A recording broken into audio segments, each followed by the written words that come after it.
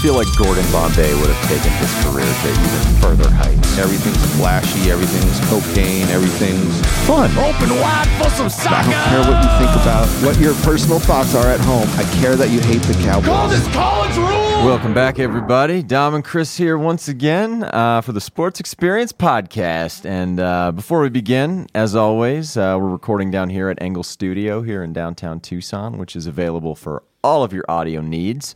Also, make sure you give us a like, follow, subscribe on all our social media and the podcast social media, and make sure to subscribe to our YouTube and Spotify. We got a lot of quality content, some episodes you guys seem to be enjoying coming out lately. So, make sure y'all jump on board with that. And Chris, we got another special episode today. We're in the block. We're in the middle of our block, Brothers in Baseball. Brothers. And we're talking about the Puerto Rican Kenny Powers. Who do we got? Today we have Roberto Alomar.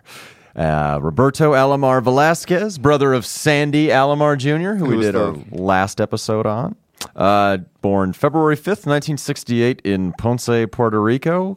Grew up in Salinas with his dad, Sandy Alomar Sr., former all-star second baseman for the California Angels. Also his mom, Maria, older sister, Sandia, and older brother, Sandy Jr., and unlike Sandy, who was into dirt bike riding and karate, baseball was this guy's thing from the very beginning. Yes, he was, like we said in the previous episode where Sandy wasn't as interested, baseball was life for him right off of the bat. Yeah. You know, it was the Sandlot. Basically. In Puerto Rico. And there was an angry dog on the other side of the fence that would always eat the baseballs and bury them under the house at the neighbor's house there. Anyway, he would spend his summers, though, with his dad and his brother going around hanging out in MLB locker rooms. Yep. Nolan Ryan showed him how to pitch. So I think that's pretty fantastic. I was going to say, he had this dream life of coming up in baseball and knowing seeing these stars on TV and all of that shit, and then being like, whoa, I'm gonna meet him, and then we're gonna pitch together. You know, like it's crazy. I might play against these guys one day. Well, we'll see. We don't know. Three of his uncles, in addition to his dad, also played in the Puerto Rican Winter League and the Caribbean World Series. He would go to games and do homework in the dugout. Yep. But he was put on this earth to do one thing: play hockey. I mean baseball. Oh, shit. At age 6, you could tell he was just a natural baseball player, though. Yeah. A scout saw him playing pepper with his dad, and he jokingly asked his dad to sign him. Age 6, already it's like toddlers and tiaras, only for baseball. That's what it is. At age 7, he was an all-star in the Salinas Little League with his older brother. He was playing on 12-year-old teams at age 7. Yeah, him and his brother I saw would play on the same teams all the time. But they suspended him and disqualified him because he wasn't old enough, which is the exact opposite of what happens in the Caribbean, where you lie about your age to be younger. He was a hard 7, Chris. But it's interesting where we see it even in his minor league career, where he breaks on earlier than his brother. You know, to me it's the natural ability as well as the team's need for the position he plays. Yep. Because when you are a toolsy second baseman who can switch hit and has speed, a little bit of pop in your bat, and can hit for over 300 every season, people are going to like you. People are going to like you. Basically when he played at 16 in Caguas of the Puerto Rican Winter League, manager Felipe Alou, you know who that is? Dad of Moises, played in MLB. He said he was the best I had ever seen. He was a natural and definitely had the instincts you just don't teach. So, he's probably going to play professional baseball at this point. And on February 16th, just after his 17th birthday in 1985, he signs with the Padres, where his dad's a coach in the organization. His brother's been signed a couple years before. He was a hot prospect, though, more so than Sandy, because there were other teams after him. Did you hear about why he went to San Diego? No. So basically, he got $50,000 to sign, and the Padre scout that signed him, Luis Rosas, was a family friend of Sandy's. Oh, so yeah. He paid the stud fee. He was the one that did it. That makes sense. So he signs with the Padres, and in 1985, he's 17 years old, and he's on the same team as his older brother there in Charleston. And these two are lighting up the minor leagues. That's the thing. Like we were talking about his brother winning the minor league most valuable player and like that kind of stuff. But like you were saying, the Padres don't need a catcher. They need this. They need 5-tool prospect to come up, and he ends up literally like you almost see it in these minor leagues where he's like they're like, oh no, we're gonna bring him up as soon as possible. Yeah, like we need to. He's that good. Yes. Like his first, it's funny, he's only 17 and out in Charleston. Oh, in Charleston. That first season, his dad is there and his mom's there and his brother's there and they're all living together. He hits 293 with 36 stolen bases. He said, his manager, Jim Scanlon, said he was tearing up the league against older college players. Like, so unlike Sandy, who kind of has to stop for a little bit, in his minor league, he's just shooting up. He's just shooting straight up. Yeah, this next season in Reno, he talks about how it helped him mature on $700 a month, living on his own. Had a fantastic year. He said he had no car and had to walk everywhere, taking the Shoelace Express. It's 346, 49 RBIs, and 14 steals. So in 87, he's with Sandy again in Double-A. Yep. And this is basically just a 1-2 punch. Both living in a single bedroom like stepbrothers. Somebody's teabagging someone else's drum set, and they're playing quality baseball. They asked his dad, I saw this, they're like, can we have bunk beds? I don't give a fuck. You should be more focused on playing Tulsa next week. Oh, they're in Wichita. He hits 319 with 12 dingers, 43 still. So, like, one thing about Robbie is, especially up until really his early 30s, those stolen base numbers are really high. Yes. And he was a threat on the base every single time. And he had all of the tools that we talk about with the speed, in addition to, probably the best defensive second baseman that we're going to see. He's got it's not quite Ozzie Smith, but for second baseman, it's the Ozzie Smith equivalent sizzle reel, I'll say. In 1988, heading into spring training after such a great season at Double-A, there were high hopes that he'd make the big club, and in spring training, he hits 360 with a 10-game hitting streak, and Larry Boa, his manager up in San Diego, said, "The kid is a finished product. All he has to do is go out there and play. He has all the tools. Just turn him loose like that Loverboy song." Seriously, though. And that's what everybody was saying with him going through these minor league teams. They were just like, oh, he's ready to go to the next team. Oh, he's ready to go to the next team. And then you see him right now where the Padres were just like, yeah, he's literally a finished product ready for our major league team. I had read, though, that they were hesitant to bring him up, even though he had such a strong spring, because the last couple of years they tried to bring up Double-A second baseman who kind of had issues. Granted, both were future All-Stars in Bip Roberts and Joey Cora, but Boa had to tell him, I told him he did everything I asked. I just told him to keep his head up. It's a long season. The chances of Robbie coming to the big leagues in 1988 are pretty good. He only played in 9 games in Triple-A. He was leading the league in RBIs with 14 before they're like, okay, we can't do this anymore. And makes his major league debut April 22nd at Jack Murphy Stadium, 1988. And who's on the mound for his first at bat, Chris? I'll tell you what. Spiderweb. Some might call them the Express, these sports spiderwebs, where some might have thought this train might have been going through. Nope. But this Nolan Ryan Express, and this is why you're right. This is why I really do love the shit with sports is he gets his first professional hit off of Nolan Ryan after he was just like, no, I know what he's going to pitch because he taught me how to pitch. It's crazy. It's such a great... As a child, and it's like, oh, he's 40 years old now. Mm-hmm. He's 40 years old. So he has a great rookie season.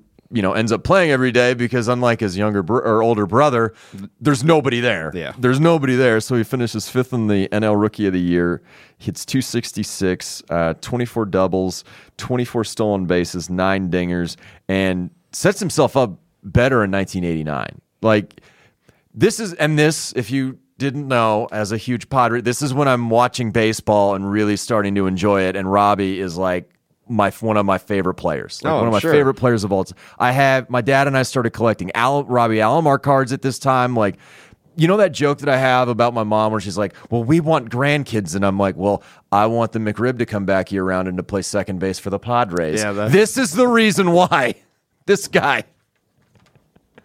So in 89, team finishes second in the NL West. He leads the NL in plate appearances this year, hits .295, 27 doubles, 56 RBIs, 42 steals.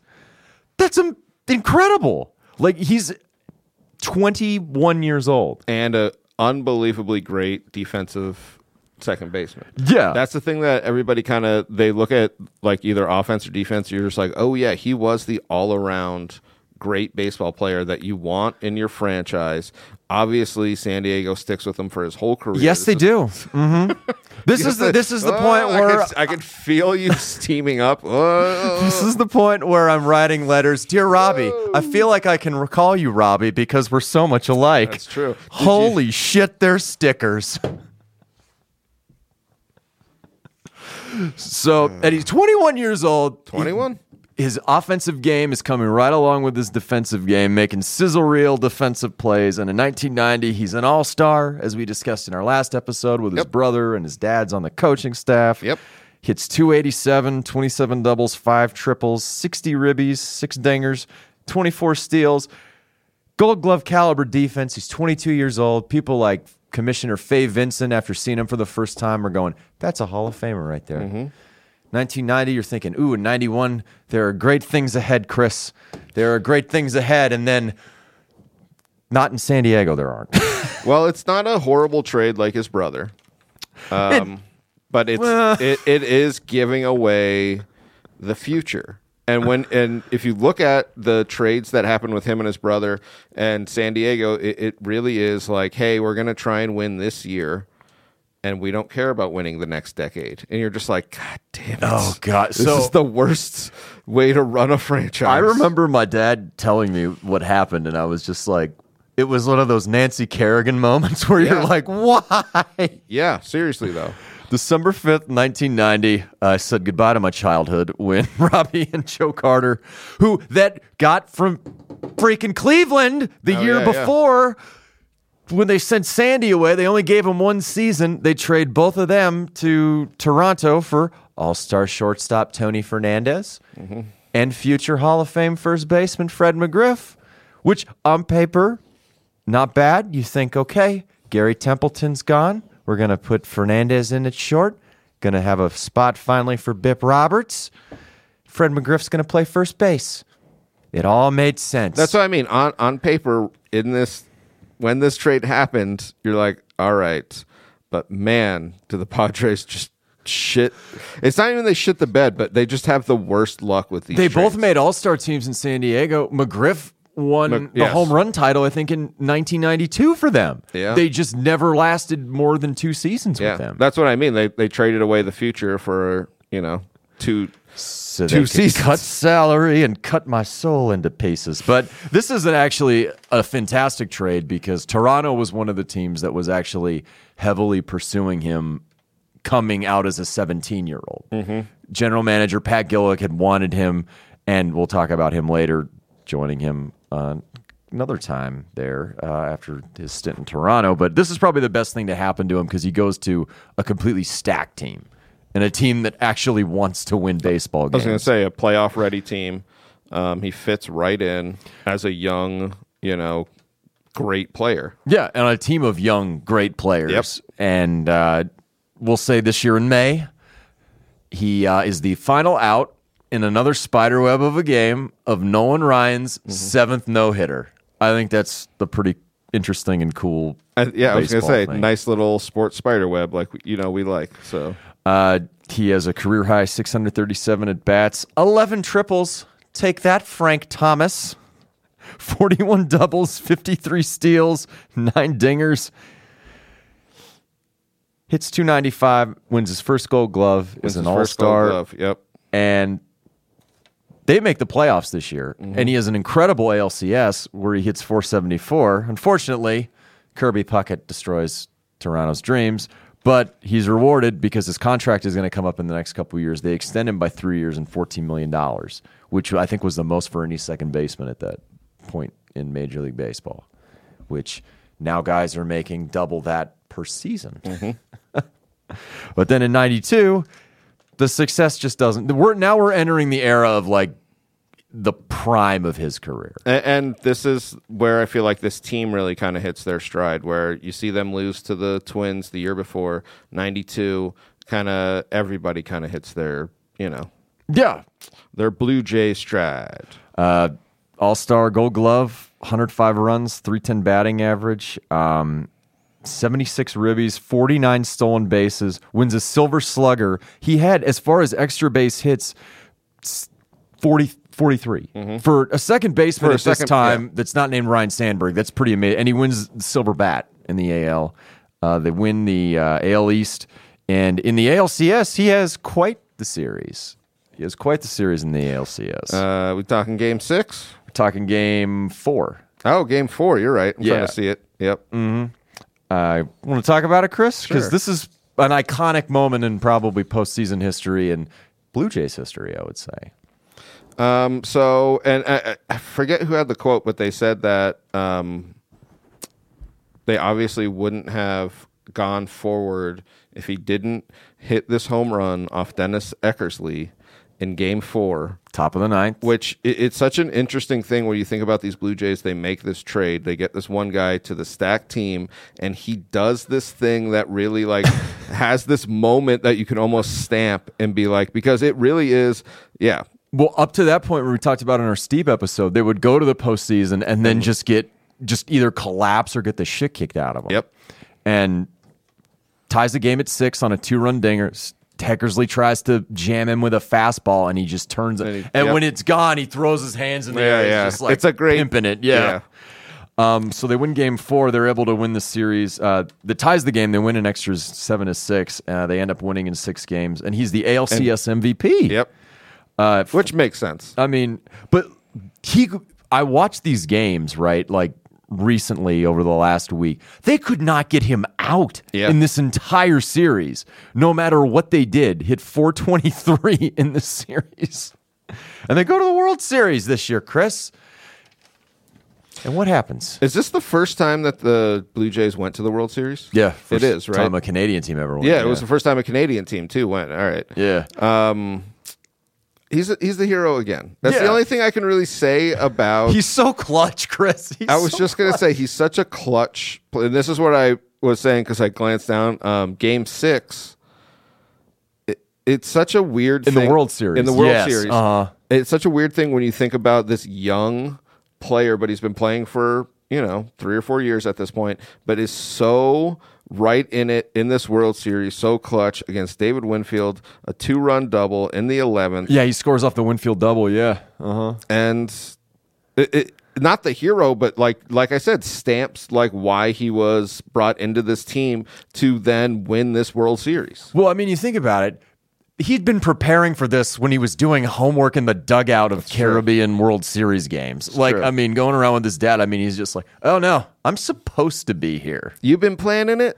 Been planning it for years. And then he made out with the hot lifeguard. Did you hear that? He said he planned that. Sandy's like, oh, he was planning it. But also in that World Series, in Game 3, he singled in the, I believe, top of the ninth and scored the winning run off of Avery. Oh, yeah. So that's what I mean. He was literally clutch for the Blue Jays. The Padres are kicking themselves. At this point, I'm a sad panda, Chris. After the World Series, Winfield, future Hall of Famer, former Padre who left over money, said, "You're one of the best players I've ever seen." Yeah, which is pretty damn ridiculous praise. And then in '93, what did they do again? I mean, they go right back. All-Star, Gold Glove, 3rd in the league in batting. This was a year... He almost went back-to-back Silver Slugger, too. There's not one part of his game that wasn't at the top echelon. No. You know what I mean? It was literally every category you were like, oh, yeah. Robbie's there. Look at you there, Puerto Rican Rogers Hornsby. That's a great one. Yes. He hits 326... 35 doubles, 17 dingers, 93 RBIs, and 55 stolen bases. Like you said, there's not one area of his game where you're like, he's not very good at that. And it's not even there's not one area of his game where he's mediocre. You know what I mean? He's literally at the top of all, and you're just like, yeah, I mean, Robbie. His dad was a great slick fielder. Not much of a switch hitter. Robbie, everything. Yes. Had everything going for him. Hits almost 300 in the ALCS against the White Sox. In the 93 World Series, hits 480. They could not get him out. So just to put it in perspective, every other time he came to the plate, he got a hit. Then again, in that 93 Phillies episode we talked about, there weren't a lot of those games where guys were getting out very often. True. But still, it's a batting average in the most clutch series that you look at and you're just like, God, I wish. Every single team wished they had a player like this. You know, like you're just thinking, man. You're looking at Sandy killing it in Cleveland, and you're like, that is some powerful sperm, Mr. Alomar. Yeah. Someone got that stud fee. Stud fee for sure. 94, again, All-Star and Gold Glove. But this is when the Blue Jays kind of start hitting the skids. Players are getting, not Robbie specifically, but players on the roster are getting older. Players are getting traded. Yep. 95, a very odd season. He sits out a game in July after David Cone is traded, so he does that in protest. A stalker of a fan goes to his room at the Skydome Hotel and talks about murdering him. I saw that. There's that one. That's always fun. Still wins an All-Star and Gold Glove, but Is this I think this was the season he went 104 games without a error. yeah, Which is such a crazy, because he wins this Gold Glove. He's, like we said, extremely defensive, but he is kind of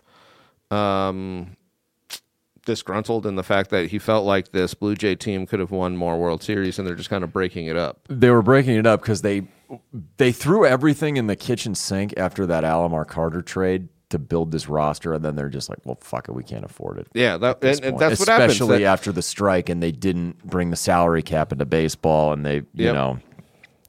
But after 95, the media and some of the fans are kind of starting to turn against him because he's, entering a contract year. And he said, I would have gone back if they offered me anything, but nobody offered him anything.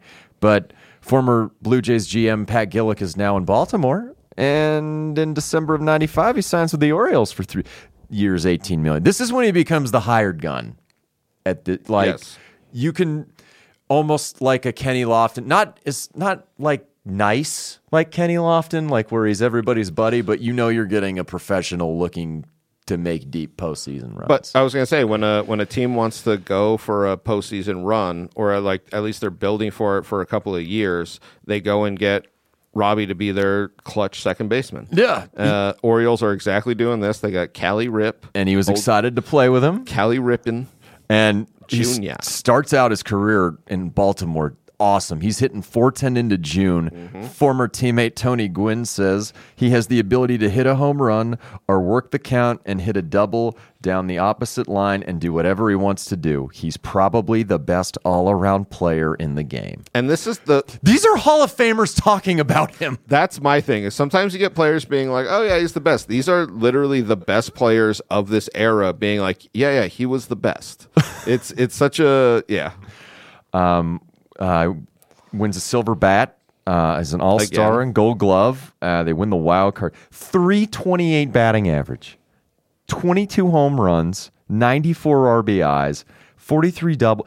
It's not quite Risers Hornsby as far as power, but we're entering that portion of his career where it's like that.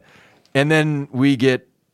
Do you want to talk about the playoffs, or do you want to talk about the incident with the umpire first? Well, let's get into because that happens first. Yes. So he felt like this ump was calling him John Hirschbeck. He felt like he was just not calling him.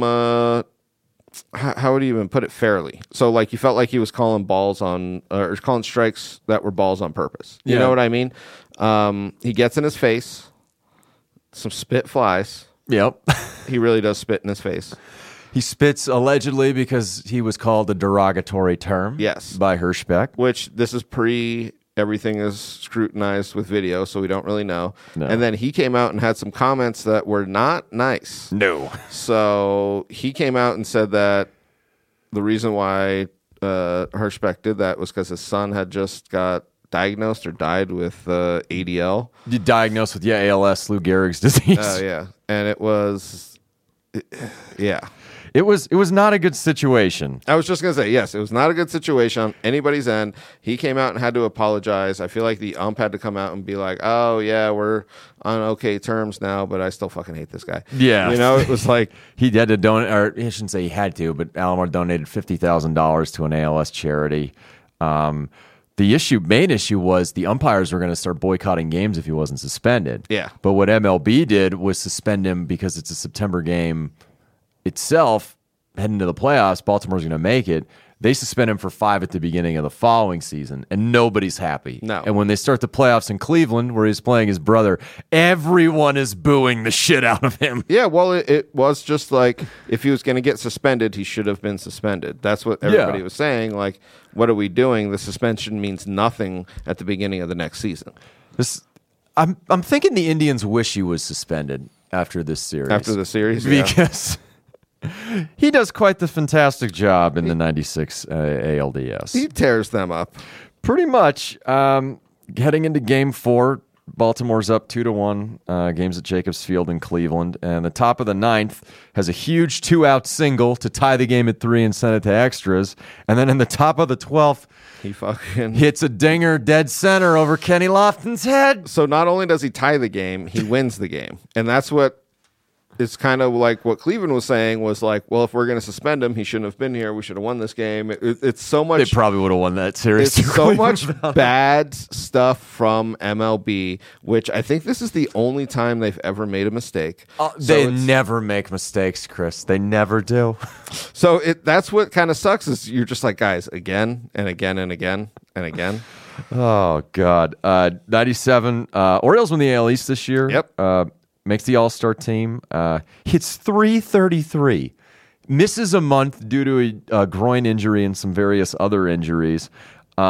Still, 14 dingers, 60 RBIs in a shortened season. Like, he's not even 30 years old. Yeah. And it's like he's been in the league for a decade and he's not 30. That's ridiculous. We're talking some Mel Ott shit right here.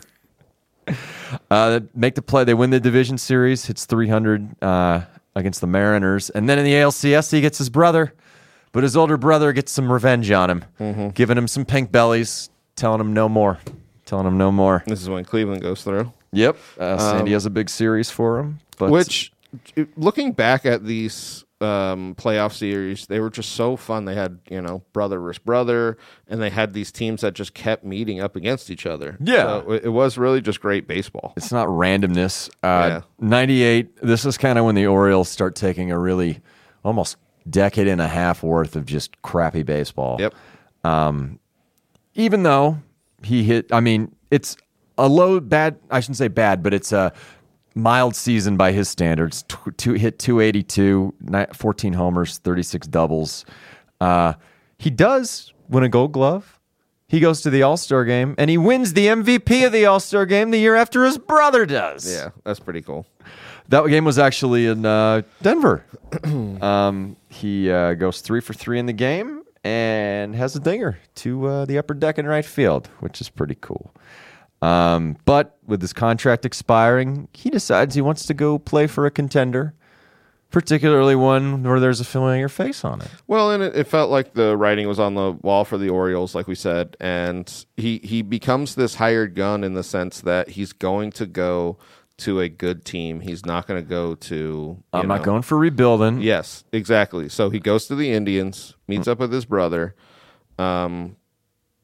They become one of the better defensive teams, obviously. Well, as he's slotted in, yes. It's kind of crazy when you think about this Indians team and not what they could have done. Oh, totally. No, but I think the only shortstop that's won more Gold Gloves than Omar Vizquel is Ozzie Smith. Yeah. So, it's just a so. freaking circus. I think the GM said just watching him turn a double play is worth the price of admission.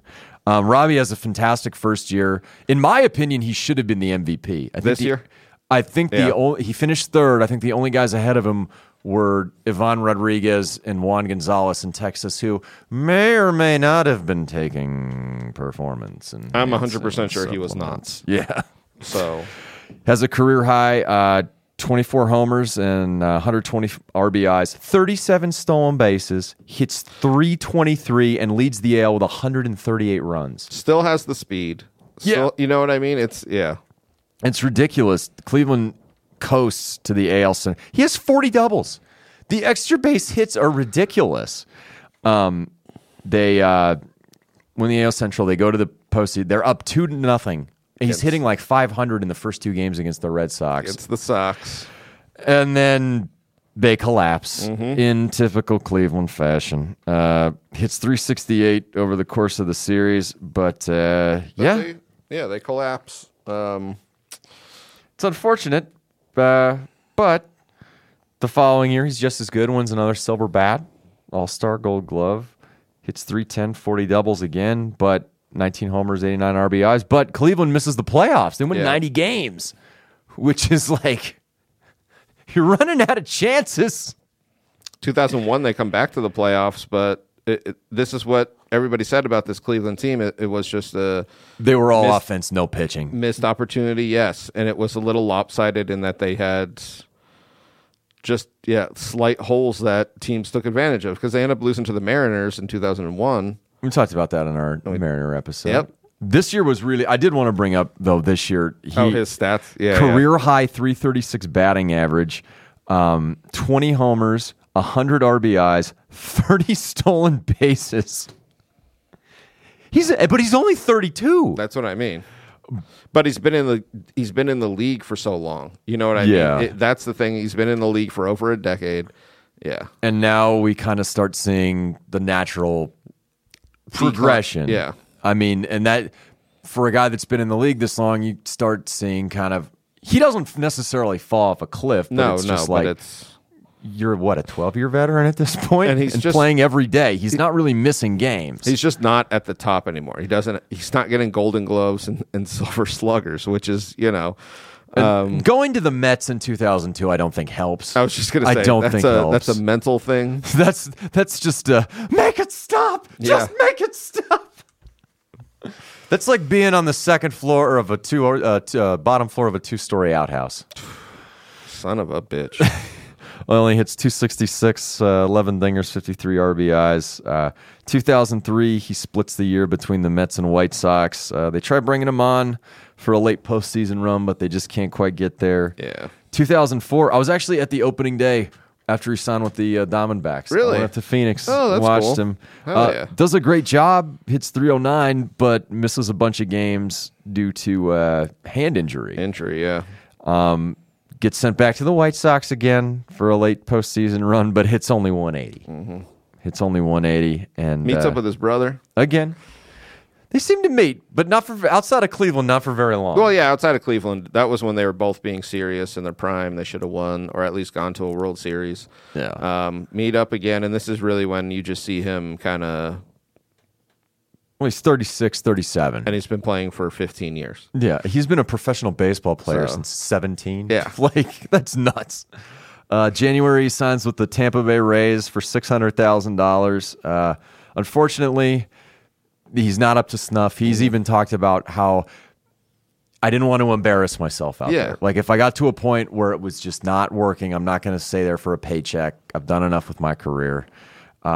March 19th, he retires after taking himself out of a game after multiple errors in one inning. He just said, my back, my legs, and my eyes aren't the same. Yep. Which... All right, no, let's get into why. How about I bring up his career stats before just completely... Because it's important. It's important because he does have Hall of Fame he's a Hall of Fame stats. 2011, second year of eligibility. Probably should have made it the first time, that's but all right. The Hirschbeck thing. So some people say he was the best second baseman of his generation. It's hard to say no to that. Yeah. I mean, 300 career batting average, 2,724 hits, 210 dingers, 474 stolen bases, 12-time All-Star, second baseman record, 10 Gold Gloves, 4 silver bats, 2 World Series, an ALCS MVP. And honestly, one of the best switch hitters of his generation. So much shit that sometimes stuff gets overshadowed. You're like, oh, yeah, he was a disgusting switch hitter. Like, there was a great Pat Henkin quote, who had won a Cy Young for the Blue Jays and was one of his teammates. He goes, "I tell him Robbie was a career 300 hitter, a clutch hitter, also a guy who could hit for power, a great base runner, and a great base stealer. And the best part is his glove." Like, you couldn't want anything more. The best part was his defense. And he could get on base early in his career by bunting. Mm-hmm. Like, just due to his speed. I mean, he was awesome. Well, they said... Well, go ahead. I was going to say, somebody said, and I like this, where everybody talks about 5-tool players, and he was one of the rare players that had that 6-tool of intuition, where like he knew what was going to happen almost before, so he'd almost like be leaning to a side, or you know what I mean? Like, he was so. He grew up in baseball so much that he just like knew what was going to come. Not so much post career. Well, post career. So the Blue Jays. They say never meet your heroes, Chris. The Blue Jays actually take him on in like a front office position. Did you see this? I did. And then they had to fire him because this is what we're going to start talking about. Was he had sexual harassment claims by multiple women back from 2014 and some other years too. His ex-wife alleged domestic violence against him thrice, not once, not twice, but thrice. Just like once the band. with a knife. Whoa. Oh, there you go. And the cherry on top. Why don't you give it to me? Ooh, so Robbie. Whether it's true or not, but these have been settled, so there might be some kernels of truth, if you know what I mean. Allegedly sued by 4 different women for knowingly exposing them to Magic Johnson syndrome, HIV. The HIV virus. It's sad to think that if this is true, he obviously has a lot of problems. The Blue Jays fired him and actually took down his Hall of Fame banner. I saw the level of excellence. The level of, yeah. Like, so his number I don't think is retired anymore. Yes, his number's not retired which anymore. Which is shitty because he's the first. His Hall of Fame plaque's still in there. He's still in the Hall of Fame, but he was the first guy with a Blue Jays cap on. Yes, in Cooperstown. In Cooperstown, and they had to be like, "Dude, what are you doing?" Because it was like, I think this is the Blue Jays' take. Was it was like, dude, this is like a bunch of women, and it was like a ton of evidence against you. Not necessarily. I'm saying he allegedly, paid out $4 million in these HIV alleged knowingly transferable lawsuits. But, and also because of the sexual harassment, not only is he axed by MLB, he's banned from baseball. Mm-hmm. He's on the ineligible list. Him and Petey Rose. Pete, you got to do this after your career. You got to start being a degenerate gambler the second it's over. Second it's over. Because you'll still be in the Hall of Fame. But, yeah, he's on the ineligible list. And pretty much you can't touch him with a 10-foot pole anymore, which is devastating because he was so damn good. He was so damn good as a baseball player. Best second baseman of his generation, but he doesn't deserve the stuff for his post-career accolades. Any of the accolades. At least these women weren't 12, I guess, like our Karl Malone, but that doesn't make it right. Karl Malone. Robbie Alomar. But no, Robbie Alomar, Hall of Fame baseball player, maybe not such a Hall of Fame person. Brothers.